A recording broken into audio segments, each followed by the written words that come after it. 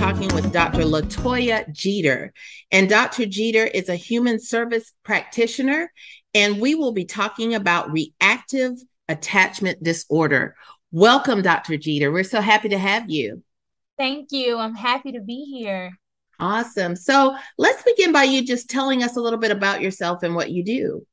Well, I am Dr. Latoya C. Jeter, and I am a phenomenologist and I am a researcher.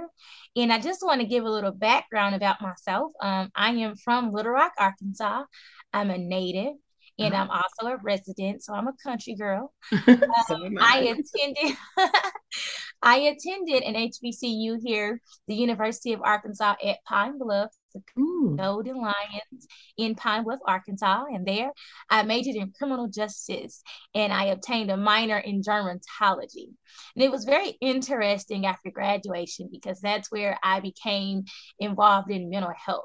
So here I am, I'm young, I'm graduating with a criminal justice degree, and I'm looking for a job because I'm in desperate need of a job because at that time I was freshly 21 years old and I had lost my mother on March the 3rd of 2013.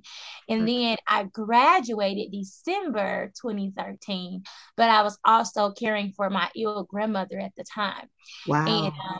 yeah, and I'm also an only child. So my mother was definitely my main means of finances and taking care of me. And you talk about spoiled, I was a spoiled little girl. I had everything, even as a young adult in college, just spoiled rotten, no job, no car. Mama was coming to get me on the weekends. Not only that, but I had a job on campus. She didn't want me to work off campus. Mm. So she was my everything. And so when I lost my mother, I had to grow up overnight. So, like I said, here I am, I've graduated, and I'm like, I need a job, in desperate need of a job.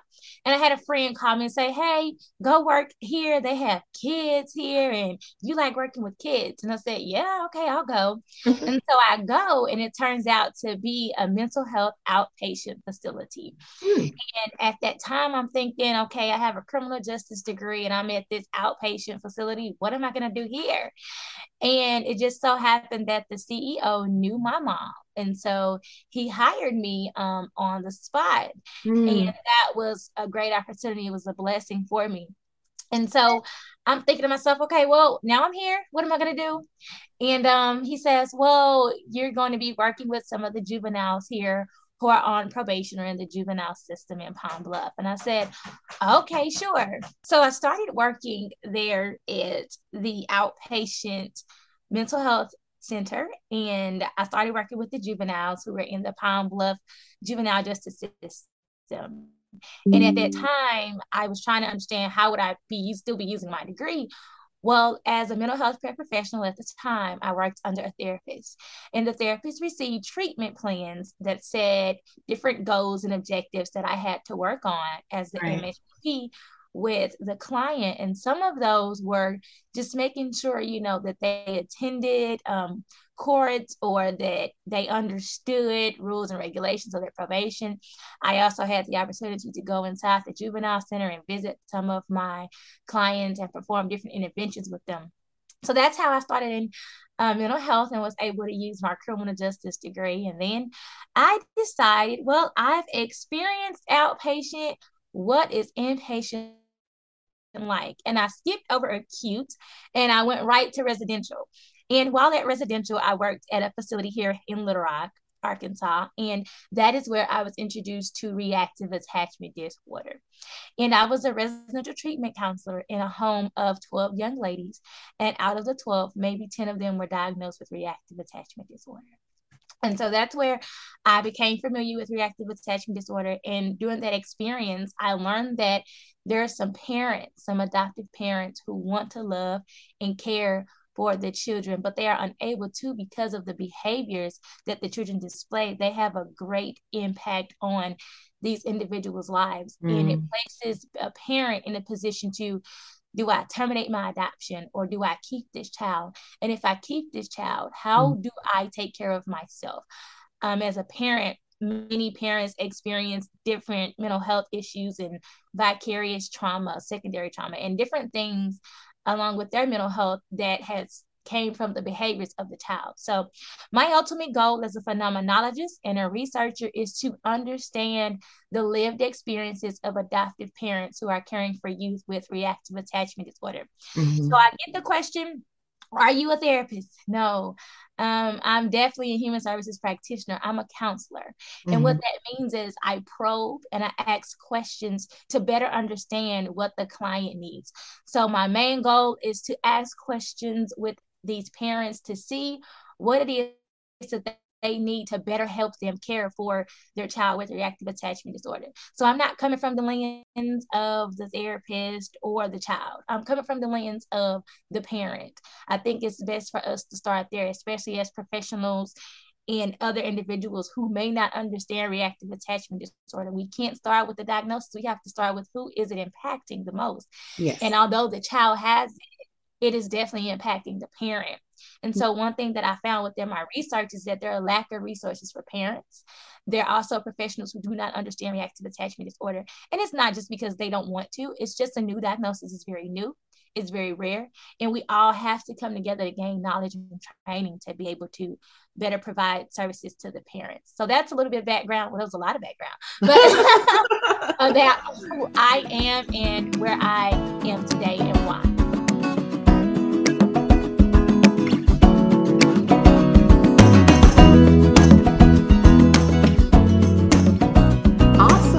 Great, thank you.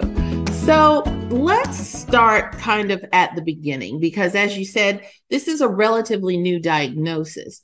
So what exactly is reactive attachment disorder?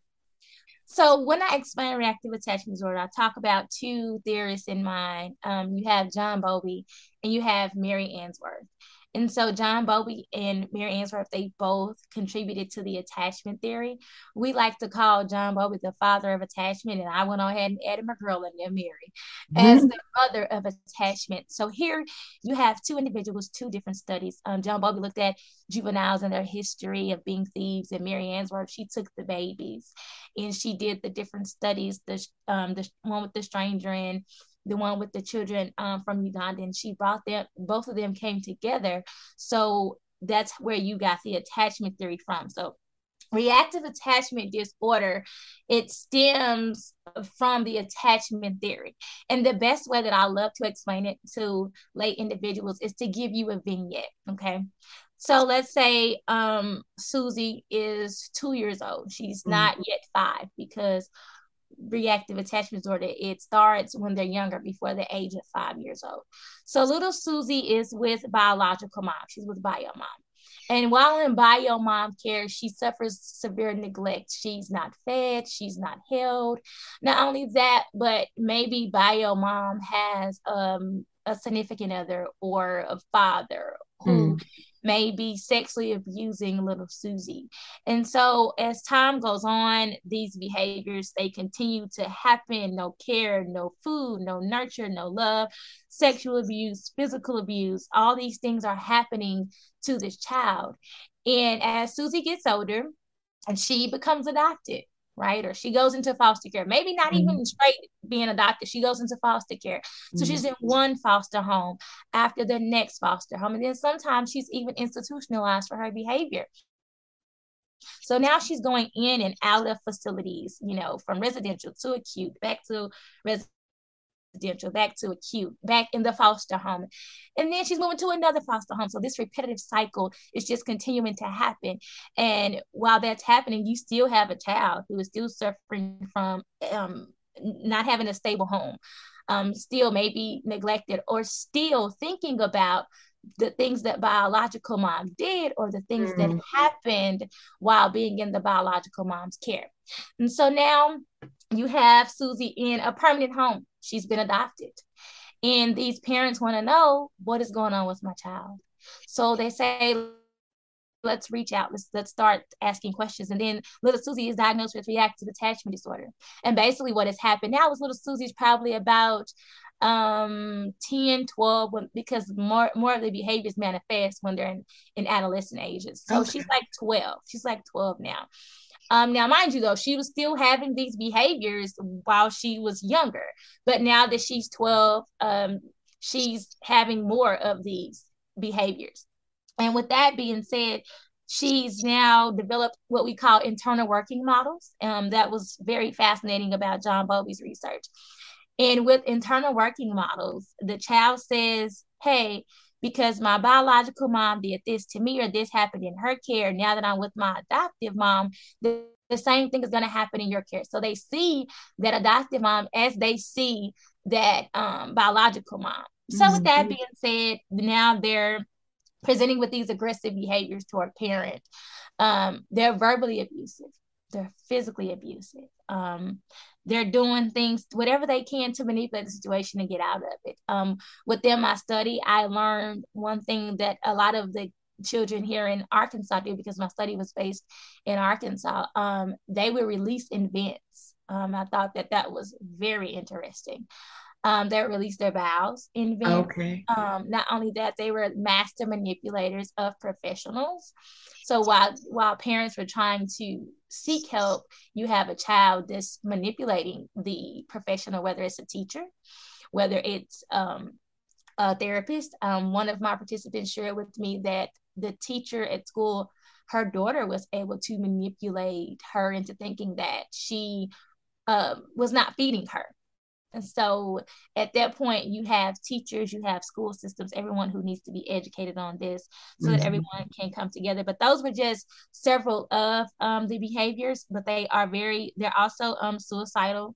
A lot of children with attachment disorder, they're suicidal, they're homicidal.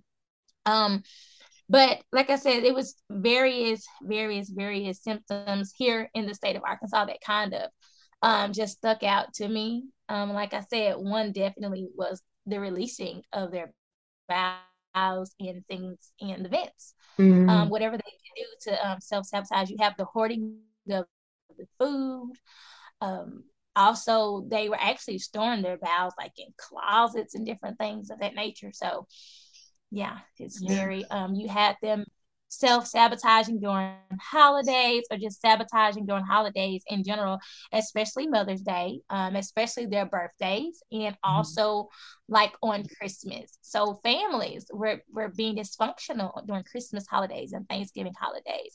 You have one mom where it's I can't go and spend time with my family because I'm in the house with my family, but I can't go interact with them. I have to have my daughter right next to me at all times, because if not, she's either going to be eating out of the trash can, or she's going to be trying to kill an animal, or hurt another child in the home at that time during that family event.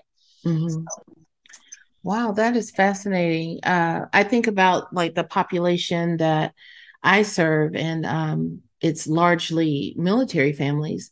And as you talk about adoptive families, I'm also thinking about children who might have been with one particular spouse or one particular parent, and then they move to another parent that might not have known all of this was going on. And so they might see some of these behaviors or acting out incidences within their home. So it's important to know. I know that in my research, or looking up information about this, that a lot of the reports say that this happens in about 1% to 2% of children, this particular diagnosis. But I'm wondering, is it seen in one particular population more than another, or what have you found? I have definitely found that it is definitely across all populations. Very common in international adoptions. Not only that, but it is also common among white kids, Black kids. In my study, though, I did have 6 white mothers. I had no mothers of color, but I do believe a lot of things, just like any other diagnosis with people of color, we have to be willing and open to receive the services. But that also goes to professionals. Now that there's individuals like myself, like you, women of color, who are actually out here trying to help, I think that also will bring more individuals of color, people of color, families of color to services. Now, one thing that my future research is to look at women of color, mothers of color, and how this diagnosis is impacting them and how they are affected. I definitely have found 3 mothers right now who are of color, but it's still difficult. And like I said, I think some of that is because of our cultural background and how we stand, women of color, people of color with mental illness. However, though, no, it definitely spans across cultures. As a residential treatment counselor, I had the opportunity to serve 2 young ladies, African American ladies of color. Not only that, but I've been speaking with a mom who actually has a daughter that she adopted from the Caribbean, and she has reactive attachment disorder. So very, like I said, very prominent in international adoptions. I do remember when I was a residential treatment counselor, I had the opportunity to assist a young lady from Ukraine. And she is actually the reason why I have established my nonprofit organization, which is a Home for Eden. And a Home for Eden is supportive services for adoptive parents of youth with reactive attachment disorder. And we are going to be providing virtual support groups for adoptive parents of youth with reactive attachment disorder. But back to Eden, she was from Ukraine, and I love this little girl. As you can see, I'm lighting up. That was my baby. She was from Ukraine. Not only that, but she was also a little person. She was a dwarf. And so I remember when she was starting to write what they call in treatment her life story. And she could not disclose to the therapist. And so the therapist asked her, well, is there a house staff that you would like to help you with your life story? And she goes, yeah, Miss Latoya. And so we're sitting in the staffing, and the therapist says, hi, Miss Latoya, Eden wants you to help her with her life story. And I say, what? I don't know what to do. What do I say? And so I became a listener for the little girl. Not only that, I became an interpreter for her. Like, I had to interpret to her what happened to her because she did not know. Because at the time that she was at the residential facility, she was 12 years old, right? And so all of this abuse happened to her when she was younger. So she's just now figuring out just like what my name is. She's 12 years old. So I had to also, like I said, help her understand what happened to her. And so through her life story, I learned that she was in an orphanage in Ukraine. And in that orphanage, she shared the same cots. She shared the same bathtub. She took a bath with the same young ladies. And she remembered leaving there thinking, I found me a family and I'm going home, only to go home to be sexually abused by her adopted father. And so from there, she was already diagnosed with reactive attachment disorder because of what happened to her in Ukraine. But then symptoms were worse because now she's over here with us in the United States where she thinks this is her great home, but it's not. She's now experiencing sexual abuse. So when she was institutionalized with us at the residential facility, we worked on her with understanding really what happened to a very sweet girl. She was the different child with reactive attachment disorder. The reason why I say different is because even though they're all diagnosed with reactive attachment disorder, everyone is different because they all display the different symptoms of reactive attachment disorder, and their attachment is different. And the best way for me to explain that is she was the child who attached too much, I'll say that. So she overly attached. So you have those who do not attach, you have those who overly attach to you. You have some who attach to you for all the wrong reasons, and then you have some who attach to you because they're actually trying to manage their behaviors. So with that being said, she was overly attached, and through therapy and through assistance from us in the house, she was able to graduate the program. And I was gone by then. I left to, further my career in other areas, but I received a message from my supervisor that said, hey, do you mind if I send you something? And at that time I was getting married. So I'm thinking, yeah, she's about to send me a wedding gift. Yeah, okay, girl. And so it was a letter, and it was from the facility. I'm like, okay, what happened? I know I didn't do anything here. Why do I have a letter from them? And I opened it, and it was a goodbye letter from Eden. And Oh. she was telling me how she missed me, and she thanked me for helping her with her life story. And she was saying that she missed me and she hoped that I could write back to her. And so I still have the letter to this day. I keep it in my car. That young lady really had an impact on me as a professional. And so she is one of the reasons why the name of my nonprofit organization is A Home for Eden, because I want to help the mothers and mothers like my mothers who are in my study, because all they want, they feel like it is their calling from God to care for these kids and love these kids. And so I took their care and their passion that they gave to me during my research study, and then I took my experience from the little girl and I merged the two, and that's how we got A Home for Eden. Awesome. So I want to go back for a moment to you stated that a lot of times the acting out behaviors happen when they're a little older. So if I am a parent who is just receiving a younger child who may actually have reactive attachment disorder, or I'm a teacher in a classroom, or I'm a school counselor in a school, are there particular behaviors or things that I should look out for when a child is young that may be a sign that, hey, this child may have RAD or may have some other issues? Yes, according to my research, parents did share their experience of receiving their children right when they were first adopted. And so I can remember one mother in particular saying that her children, they would just cry. They were boys, and they would just cry, cry, cry. They were still little boys. I think she referred to them like they were still infants. And so they would cry and they would scream. And no matter how much she and her husband held them, they would still cry and they would just throw these temper tantrums. She also shared with me about her daughter who would purposely like hide her shoes or take her shoes off at school. Not only that, but when they're younger, they're also very disruptive in the classroom at the school. So when you mention teachers at school, they can be very disruptive at school.